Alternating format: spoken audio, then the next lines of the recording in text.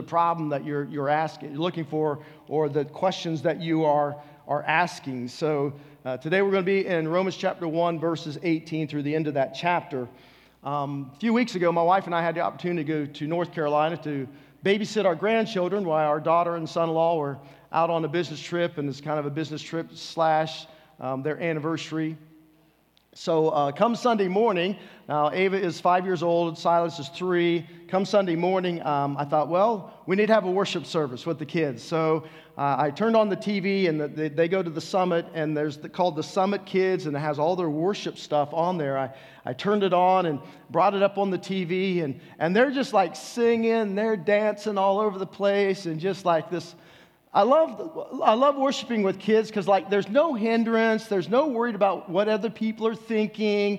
It's just unhindered, unbridled worship, and they're just running around singing to the top of their lungs and worshiping and just having an incredible time. And this weekend, we had our grandson, Cooper, and Cooper's 5 years old. I had him stay overnight with me Friday night. Saturday morning, he and my wife, he calls her Nini, we're downstairs, and he's coloring and sipping on his he calls it coffee, but it's actually tea.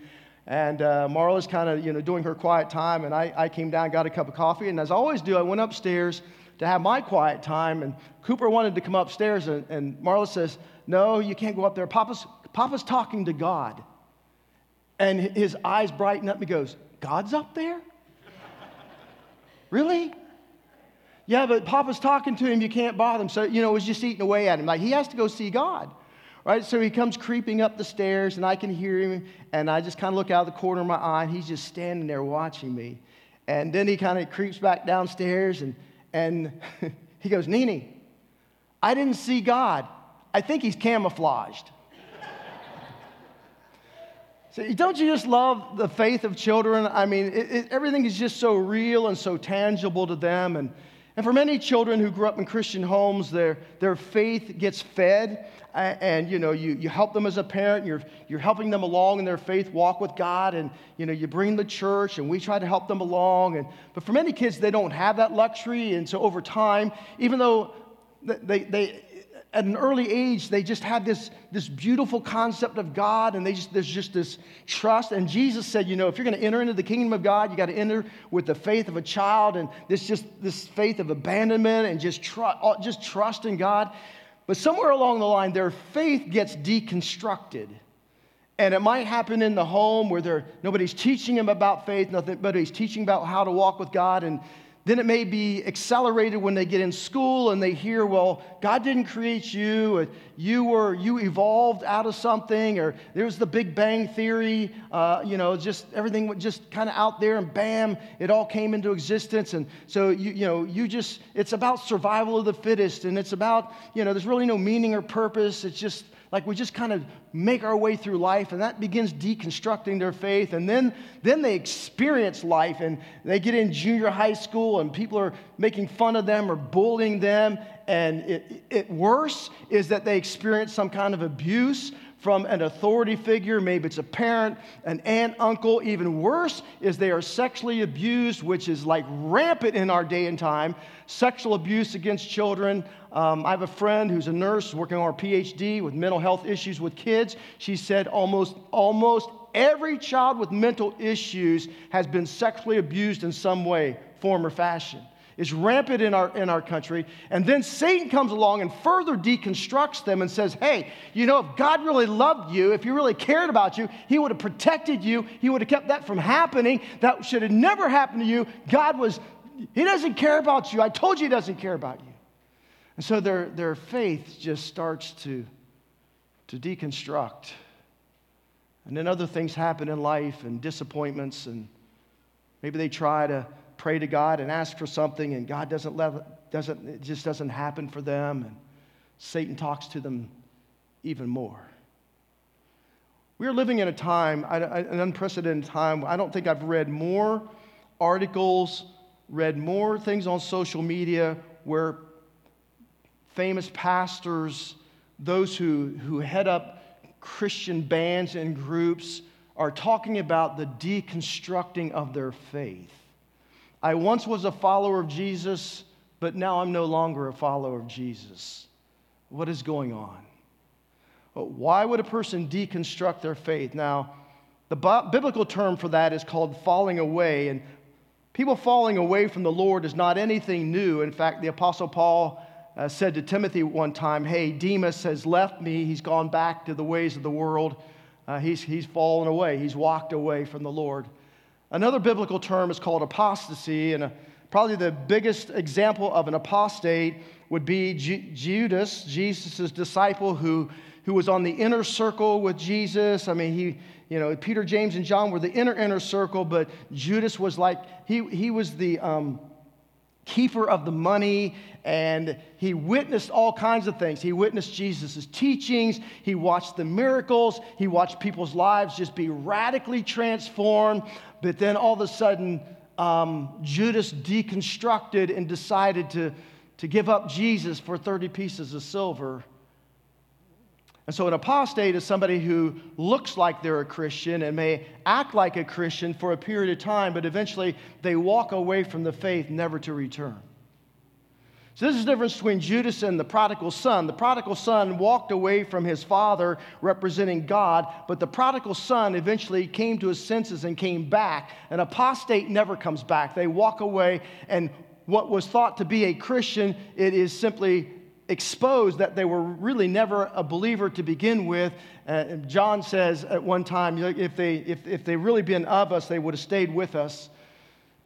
So this deconstruction of faith, what further deconstructs people's faith or belief or willingness to trust in God is when they come to a passage that we're going to look at here in Romans chapter 1 and verse 18. Remember, Paul has talked about the glorious gospel. The entire book of Romans is based on two verses, Romans 1, 16 through 17, where he says, I'm not ashamed of the gospel. It's the power of God unto salvation. It brings to us a righteousness not of our own. And then Paul just takes the rest of this book and he elaborates on those two verses.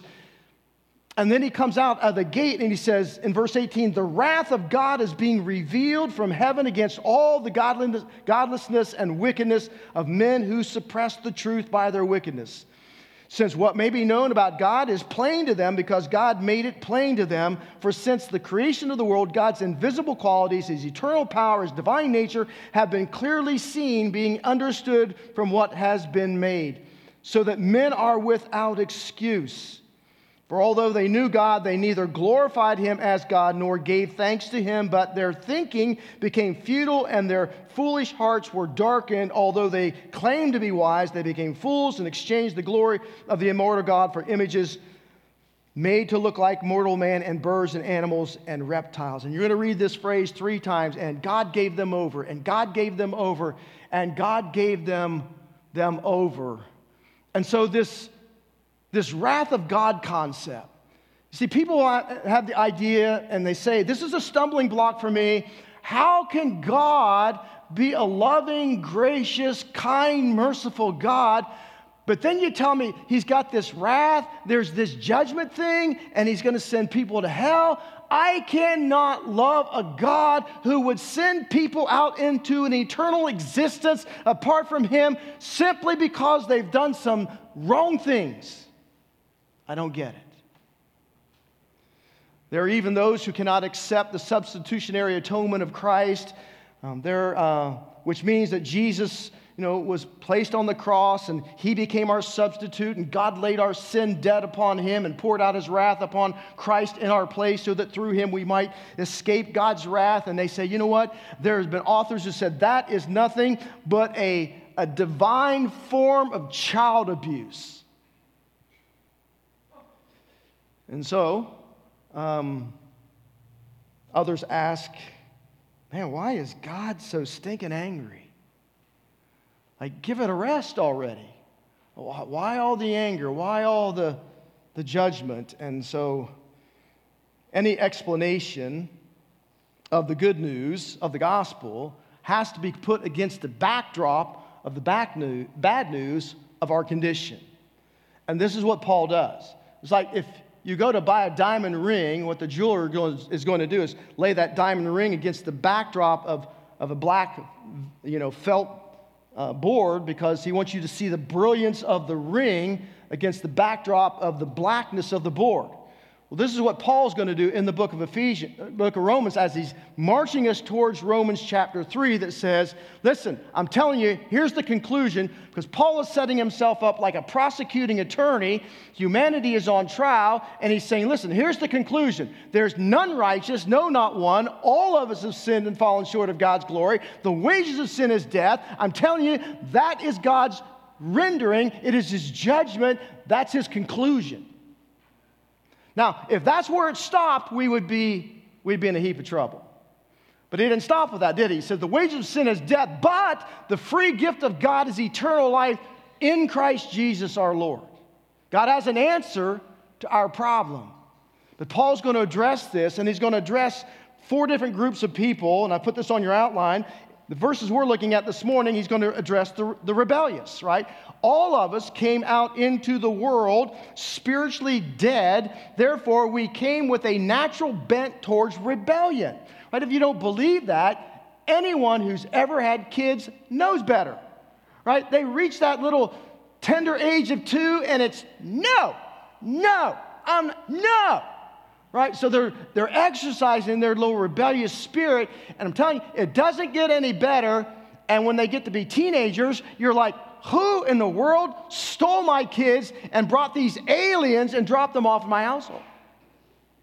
Now the experts tell me that your brain does not stop maturing until you're about 25, 26 years of age. So mom, dad, if you can make it to there, you're okay. It gets better after that.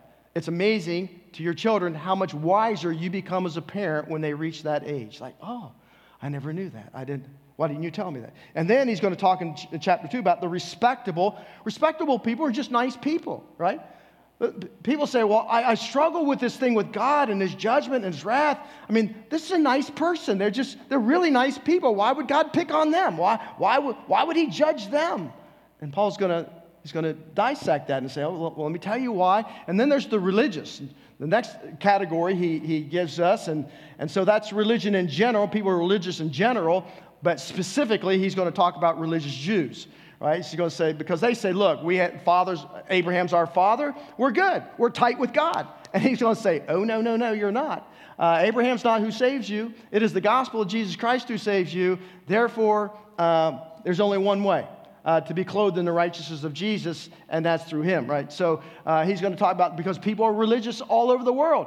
And so what do people say? Well, I don't believe God's a God of judgment. I believe that there are many pathways to God, and we're all just trying to get to the same place. You may be traveling your pathway, they may be traveling their pathway, but ultimately we all end up in the same place, right? That's why every funeral you've ever been to, the person in that casket is going to a better place. They've gone to a better place. They're at peace.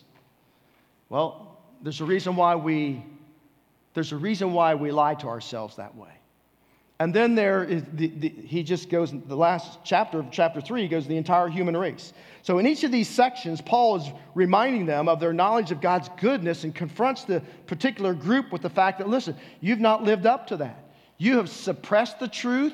You have contradicted the truth, and as a result, you are all guilty before God and without excuse. This is what God says. So before you go hating on me, I'm just the messenger. This is what God says. This is what he teaches us. So why would we deny the truth? Why would we suppress the truth of what God says? We're going to discover that together. So let me give you the deconstruction downward spiral as I see it in these verses. Number one is that ingratitude leads to suppression of the truth. You'll notice he says down in verse 21, for although they knew God, they neither glorified him as God nor gave thanks to him. Ungrateful, no gratitude. After giving this glorious introduction and says, I'm not ashamed of the gospel, it's the power of God unto salvation. And Paul then says there's a righteousness that's been revealed that we can now receive. And Paul explains now mankind's need for the gospel and every individual's need for that gospel. But rather than being grateful for the gospel, people deny it. They suppress the truth that surrounds it. And there's a reason for that, because at the core of our being, we are rebellious. I don't want anybody telling me what to do. I don't want anybody controlling my life. I don't want anybody calling the shots. In essence, I'm refusing to surrender my heart under the lordship of Christ. I might acknowledge there is a God that exists. I might even give you the benefit of the doubt and say, okay, Jesus died, buried, and was resurrected. So what? He ain't having control over my life. I'm not bowing my knee to him. No way. Thank you, God, but no thank you. Not happening. And so Paul talks about God's wrath as much as a part of his attribute as his love and his mercy and his grace and his patience and his kindness and holiness and righteousness. And people hear this and they walk away and say, I don't agree with that. And things that we don't agree with, that we find distasteful, things that we feel like are meaningless to our society, what do we do in this day and time? We exclude it from our culture. We call it cancel culture. It's like we just cancel it. I'm not hearing that. I'm not going to listen to that. And we're just cancel it out, act like it doesn't exist, and we'll all be okay. Bad decision. And so Paul says, listen, we understand that God's wrath is already being revealed. Not somewhere in the future. This is present tense, like right now. It's being revealed. So what is God's wrath? This is where people make a mistake and have a tendency to look at God's attributes, and we try to frame them in the context of our human relationships, right? So when somebody's really wrathful, if I say you're a wrathful person, I'm probably saying there's a Greek word called thumos, and it means that somebody just like flies off the handle. Like you're just like, somebody says some little thing and you're all over them, you're flying off the handle and your anger's just pouring out, and you may be saying things and throwing things, and it's like a child with a bad temper tantrum. That's the way people view God, but that's not the word that is used here concerning God's wrath. It is the Greek word orge, which means a settled conviction. In essence, what God says, as my wrath is being revealed, I've already settled the issue. The wages of sin is death. That sin must be paid for. That the wage, the payment of that sin is death. Not just physical death. There are many kinds of deaths that we can experience. The death of our conscience. The Bible calls it the searing of the conscience, where we don't even feel anything anymore. And so death of relationships. How many divorces do we have in our country every year? The death of a relationship. There are all kinds of deaths that we can experience. And so what he's saying is that, listen, God is not some, just like hateful, vindictive, selfish, malicious, spiteful person that just pours out, just like, I can't wait till humanity did something wrong so I can just pour out on them. When it says God's wrath is being revealed, what that means is the phrase, God gave them over. And what that simply means is this. God says to humanity, if you want to reject me, you may acknowledge me. If you want to reject me, that's fine. And you can go off and do whatever it is you want to do. But I'm telling you, there are consequences attached to your actions. And so God just gives them over to their desires and allows them to experience the natural consequences of their sins. And ultimately, if a person extends that through their lifetime until the point they die, then they will have to suffer the consequences and bear the wrath of God for their sins for eternity. But God says, that's not my deal for anyone.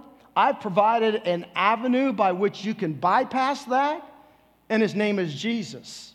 It is the gospel. It is the good news. It is the grace of God personified through the righteousness of Jesus Christ himself. And so let me give you a couple other terms that he uses here. So God's wrath revealed is giving man over to his own desires. And he says this is against godlessness, all right? Godlessness means to live as though God does not exist. Now, you may acknowledge that he's out there somewhere, but you don't live like he exists. It's what I call practical atheism, right? You can acknowledge it, but you're not living like it. And so this is really vindictive against God, this vertical relationship. Godlessness refers to living without any rules or restrictions. And it really impacts our horizontal relationships. So we live in a time where everybody says, well, there's no absolute truth, there's no absolute morals. You do your thing, I'll do my thing, we'll all be good, right? Kumbaya. And if you don't like my thing, then you're hating on me. And then we get all involved in all kinds of ramifications for that.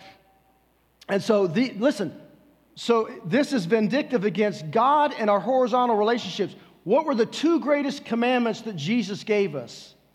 Love God and love others. And so, but if I'm not living surrendered under the lordship of Jesus, that's just not going to happen. I'm going to live for self. Like when I was not a believer, I could care less if I brought pain into your life. I could care less if I destroyed your vehicle. I could care less what I did to you and how it impacted you and affected you because the world revolved around me and my wishes and my desires, and that's just the way it's going to be. I was already angry and bitter with life and with the world, so it didn't really matter what the consequences were that particular time in my life. And this is what he's saying. And so what God did, he says, okay, big boy, you want to have it that way? Go for it. But I'm telling you, consequences are coming. Sure enough, I end up in the police department. I'm being arrested. Now I'm being told I'm going to have to go to juvenile court, and we'll probably end up in juvenile detention center. And so notice what Paul says, what we do with this. We suppress the truth. What does that mean? When it comes to God, we know, but we don't know because we don't want to know. To suppress the truth means to push it down, to hide it, to conceal it. See, people know in our hearts because God has put eternity in our hearts, that there is a God. We know that instinctively, but we really don't want to know, and I don't know because I really don't want to know, right? Because if I really acknowledge that, now I'm responsible for it. So let me give an example out of World War II. At the end of World War II, the first town with a concentration camp that the Allied forces liberated was, and I'll probably butcher the name, is Ohrdruf, Germany. And so the Nazis tried to get rid of the evidence of the concentration camp and all the dead bodies that were laying around that town. Hundreds and hundreds of them. Well, the Allied forces got there before they could clear it out.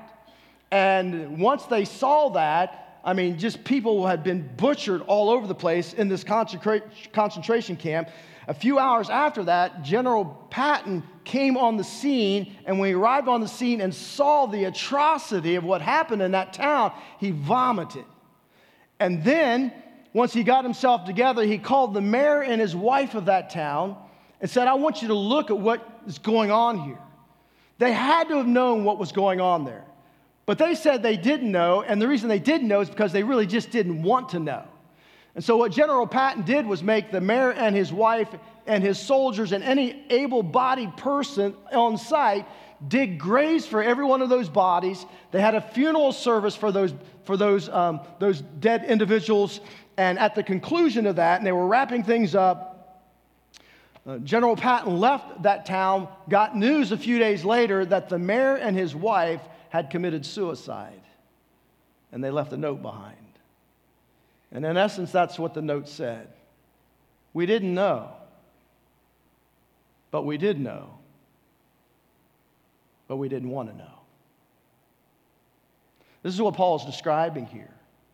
In fact, Paul says there are ways that God has displayed himself. There are 3 of them, and I'll just list them off. And one is through creation. This is what he says. He says, listen, God has displayed himself in the glories and the galaxies through all of his creation. Creation is God's first missionary. It says there is a God who has created all of this, who sustains all of this. And so everyone knows when they look into creation that there is someone outside of time, space, and matter who created all this, because if you're going to be creating time, space, and matter, you have to be beyond time, space, and matter. And when you go beyond time, space, and matter, who do you run into? You run into God. And so God has created all these things. And so I love what the psalmist says in Psalm 91.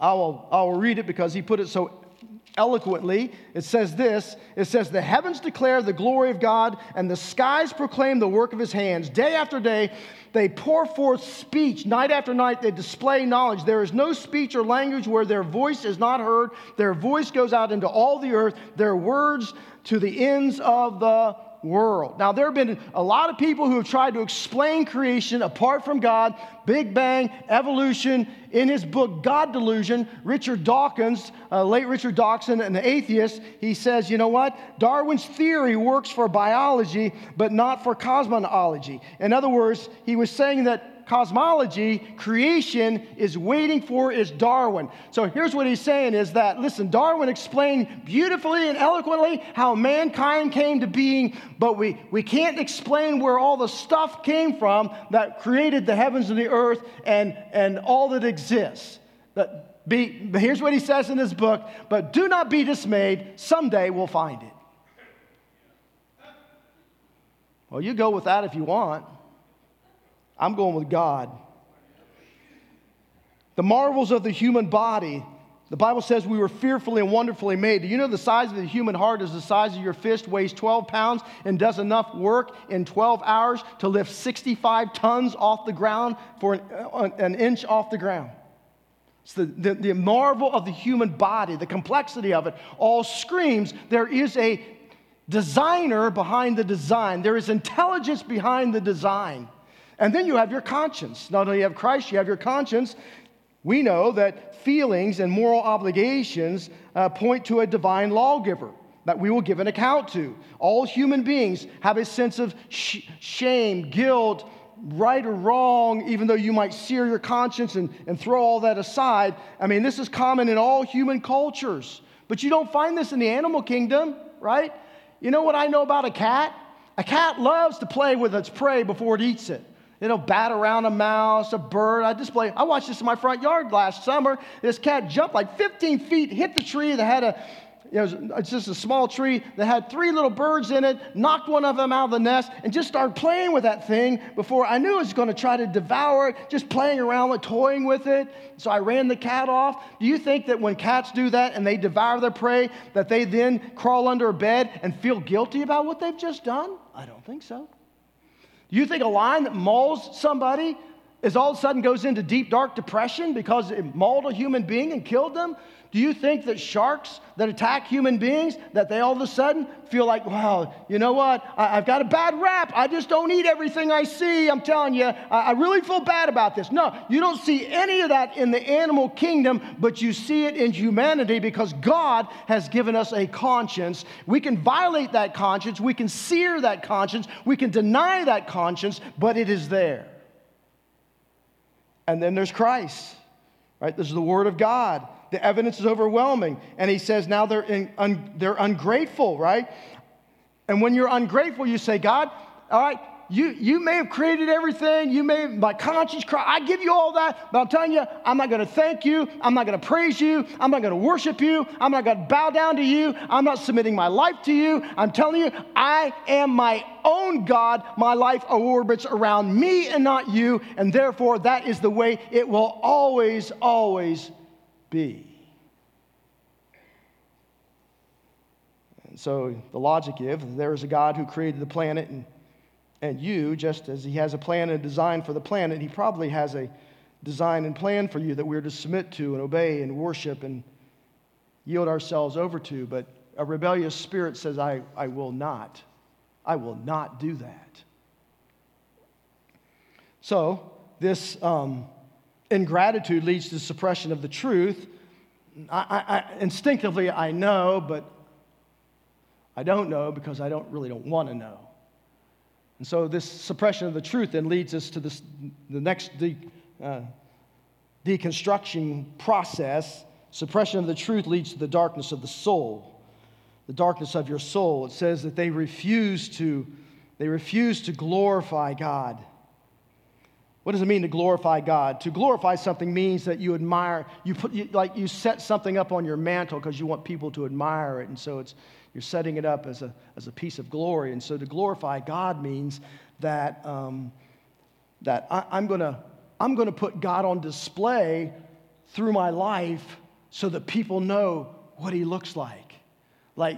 So this is a part of the goal, right? God conforming us to the image of Jesus so that people see more and more Jesus through us, fruit of the Holy Spirit, so that when people encounter us, when they see us, they watch us, they see a reflection of Christ, and it causes them to say, you know what is it that made such a unique difference in your life? Why are you that way? Well, why are you doing these other things? And why are you so good? I'm not good because I'm trying to earn my way to heaven. I'm good because Jesus changed my life. And that Jesus is always in the process of changing my life. And he's always like a crafted, a jeweler. He sees the diamond and he sees the flaws in the diamond and he starts taking away the flaws as he's conforming us to the image of Christ. So the brilliance of Christ, we begin to show the mind of Christ and the character of Christ and the life of Christ, because our goal is to glorify and honor our Heavenly Father who saved us and who loves us in an incredible way. But rather than allowing God to be at the center of my existence, those with a rebellious heart want to be at the center of their own existence. They want to be the hub of the wheel of their life. And he says they become futile in their thinking. To be futile means it's pointless. It's like there's no purpose. Christianity teaches that we were created in Christ with a purpose. Anthropologists tell us that we are telic creatures, that we are purpose-driven people. We need something to drive us, to keep us motivated, because if I reach a point in my life where I lose my sense of purpose or my reason for existing, that's when I get depressed, and I can lapse into depression to the degree that I will willingly commit suicide because I see no hope, I see no future, I see nothing that is motivating to my life to continue on. And so this is why we try to live. People try to live their lives and say, well, there's no, they're taught there's really no purpose, rhyme, reason, or purpose, eat, drink, and be merry, because in the end we all die. And so there's no right or wrong, there's no more absolutes, there's none of this, there's none of that. And so and God's giving us over to our unbridled human desires, our impulses, and so sin just runs rampant. As a result of my futile thinking, I damage my emotions, right? So my emotions become really dark because I'm going to do things that's going to create all kinds of pain and agony and misery in my life. And if that weren't enough, I move from my emotions to the things that I do. I'm just rebellious in my will, and I don't want anybody telling me what to do. And so ingratitude leads to suppression of the truth, and suppression of the truth leads to darkness of the soul, and darkness of the soul leads, Paul says, to all kinds of human problems. You want to look at the human problems in the world today? If I were to stand up 30 years ago and describe our society as it is today, 30 years ago, and said, this is where we're heading as an American, you would have laughed me off the stage. Well, guess what, baby? It's here. A couple of weeks ago, I spent time with the director of the Christian group of Christian virtues and what's going on in the House and legislation. But this young man showed us all the stuff they're pumping into the minds of our children concerning sexuality. And I want to tell you, this wasn't something he made up. He says, let me show you the videos. Let me show you what they're watching. Let me show you what they're teaching. I wanted to throw up by what I saw. I couldn't believe this stuff. And it's time for the church not to remain silent about this stuff. We had better rise up, or the minds of our children are going to be so darkened and their emotions so damaged and their wills so rebellious that it's going to be difficult even for the gospel to get into their hearts if we allow things to progress as they are. So this is what he says. He says in three ways. He goes, listen, the first thing that happens is idolatry. He says, they start, exchanging the glory of immortal God for images they've made, and moral man for the birds and animals, reptiles. Therefore, God gave them over in sinful desires in their hearts to sexual impurity for the degrading of their bodies. With one another, they exchanged the truth of God for a lie. Notice that word exchange. They exchanged truth for a lie. And they worshiped and craved created things rather than the Creator who is to be forever praised. And so idolatry is when a person substitutes some created thing for the Creator. It is the thing that occupies your heart that you build your life around. In other words, it's the thing that you think you can't live without. And whatever you think you can't live without, that's your drive, it's your motivation, it's why you get up in the morning, it's why you do what you do. And listen, whatever you put on the throne of your heart, whatever that is what you will bow down, and that's what you will worship. So be very careful about what it is you're putting at the center of your heart. And so for humanity, those in a rebellious spirit, listen, they are unwilling to put Jesus at the center of their life. Why? Because I want to do my own thing. So what I will put there instead is like relationships. The most important thing in my life are my kids. The most important thing in my life are my grandkids. The most important thing in my life is my spouse. The most important thing in my life is that, you can go on and on. Security, as long as I have life, as long as my life is fairly predictable, as long as I have a job, as long as I have a paycheck, that's all I care about. That's all I'm really living for. That is the motivation of my heart. And I can just, do some things when I want to do it. Sometimes it's around a position or recreational activity. I just live for golf. I live for fishing. I live for this. I live for that. And so you have replaced God at the center, at the core of your being, or He's just never existed there, and you refuse to allow Him to be there. This is the rebellious heart. And so what happens is that now my mind is becoming darkened, my emotions are becoming a wreck, my will is full-blown, rebellion. I don't want to hear about your Jesus. I don't care about Him. I could care less what He did for me. This is my heart. I don't care. Who? Jesus? So what? And this is my life.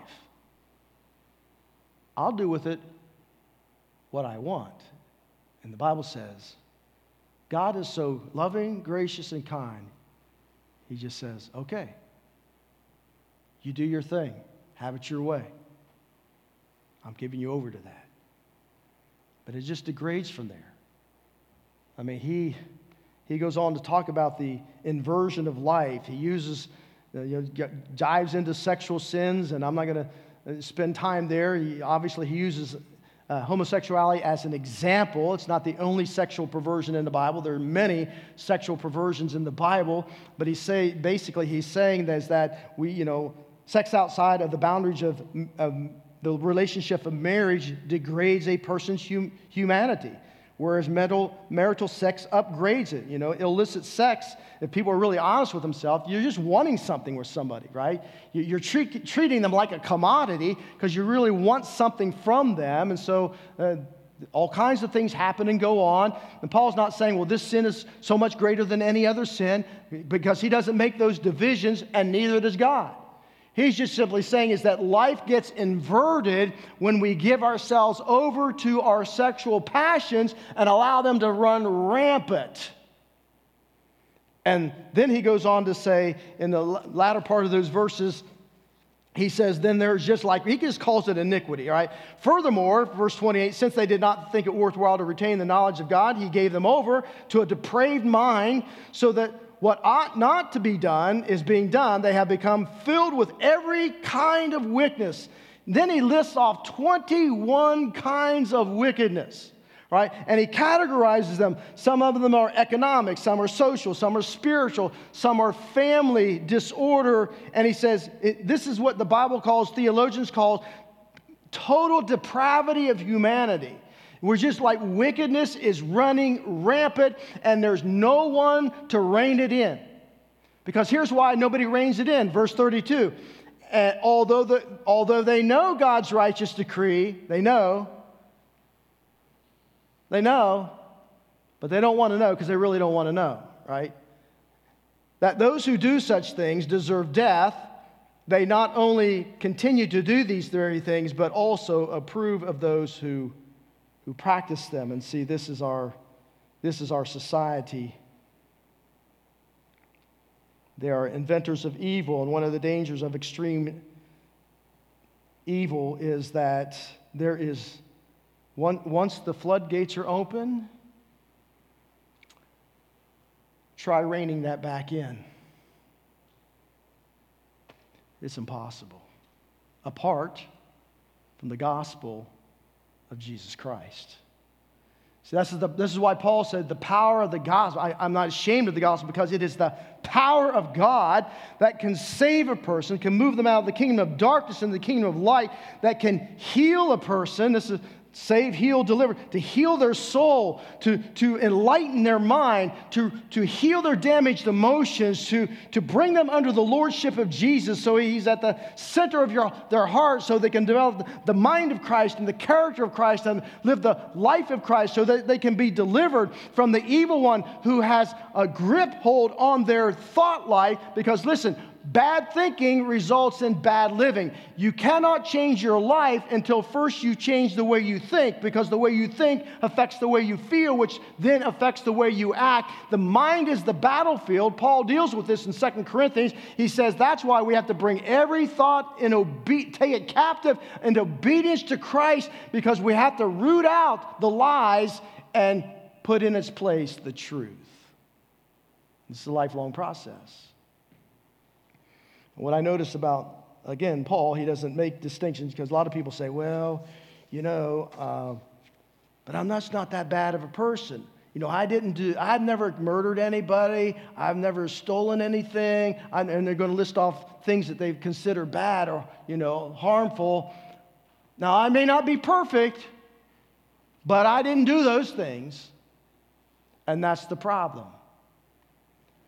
Righteousness requires perfection.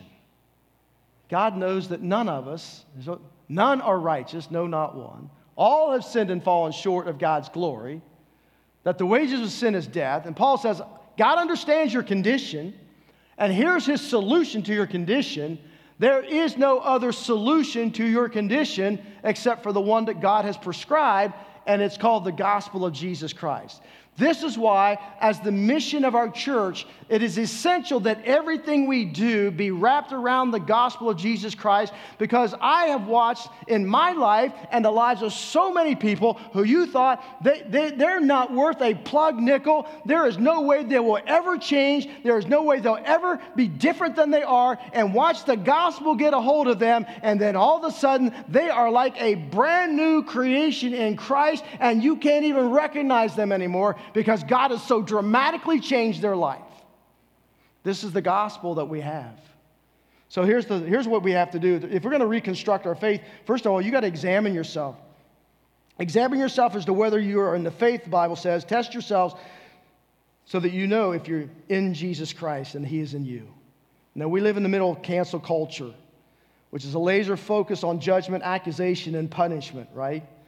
So if you've done something wrong in the past and they find out about it, man, they're going to exploit it. They're going to put it out there. They're going to cancel you.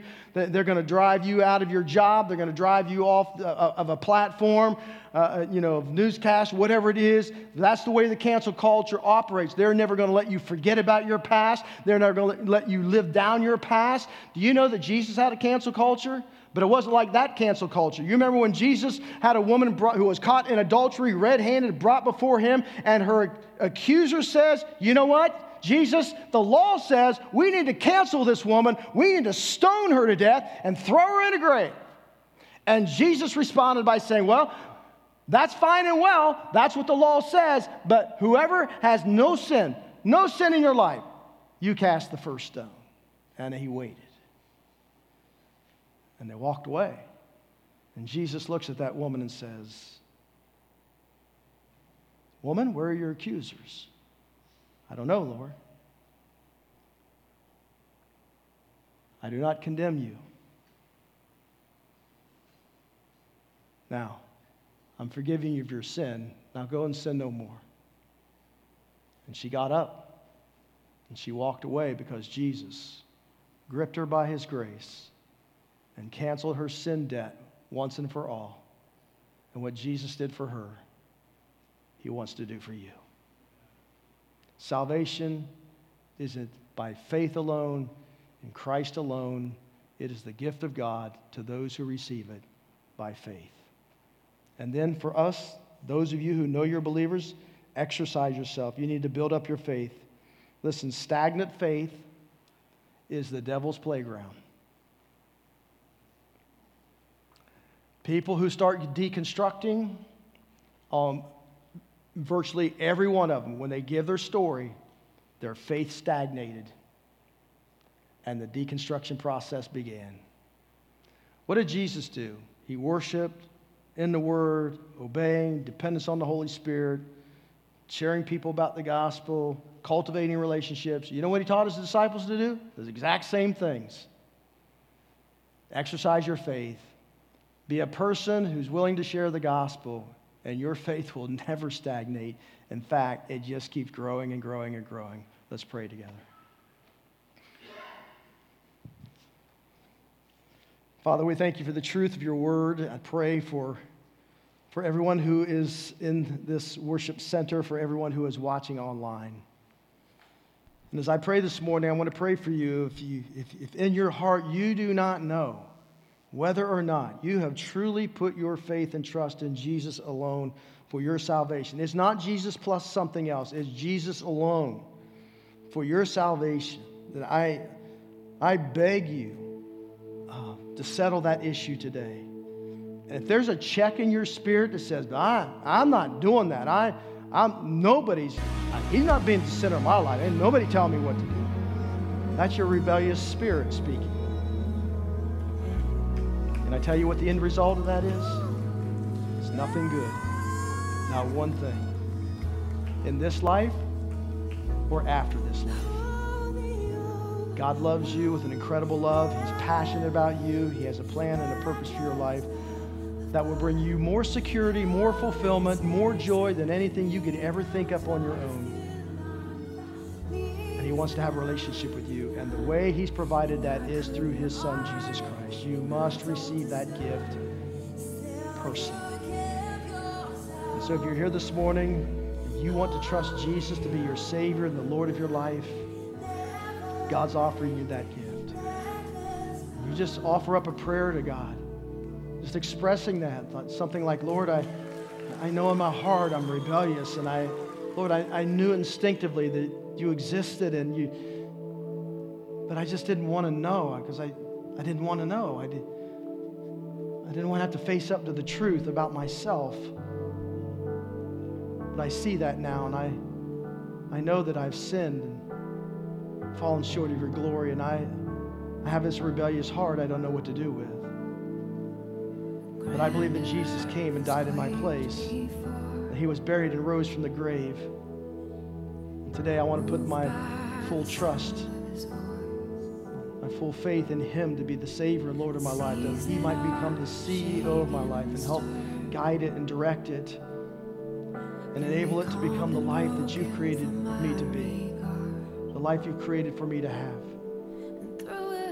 So I'm asking you, Heavenly Father, to forgive me of my sins. I'm asking Jesus to take up residence in my life.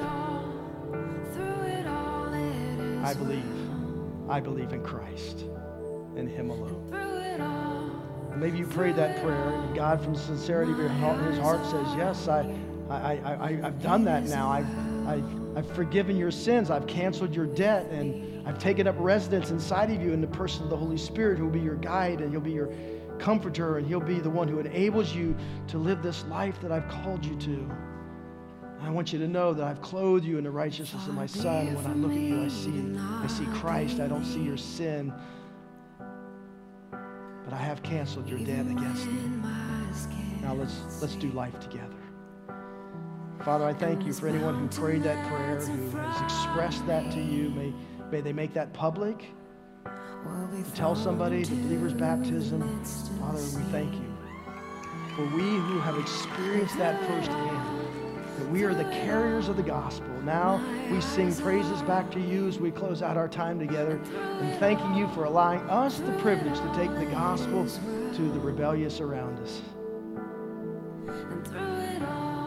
Lord, may we be found faithful and true to the calling that you put upon our lives to be on mission for you. In the mighty name of Jesus, amen. Let's stand together. We're going to close with this song. And if you prayed to receive Christ this morning, I encourage you after this song, just come and just share that with me, or at least share it with somebody that you're here with. Put it on your connection card. Love to send you some follow-up material. Church, man, let's just pray and ask God just to open some doors of opportunity for us this week to share the gospel. Help people understand how much Jesus cares about them and how much he loves them and what God has done on their behalf. So let's lift this up and just as our closing song of worship to our Heavenly Father.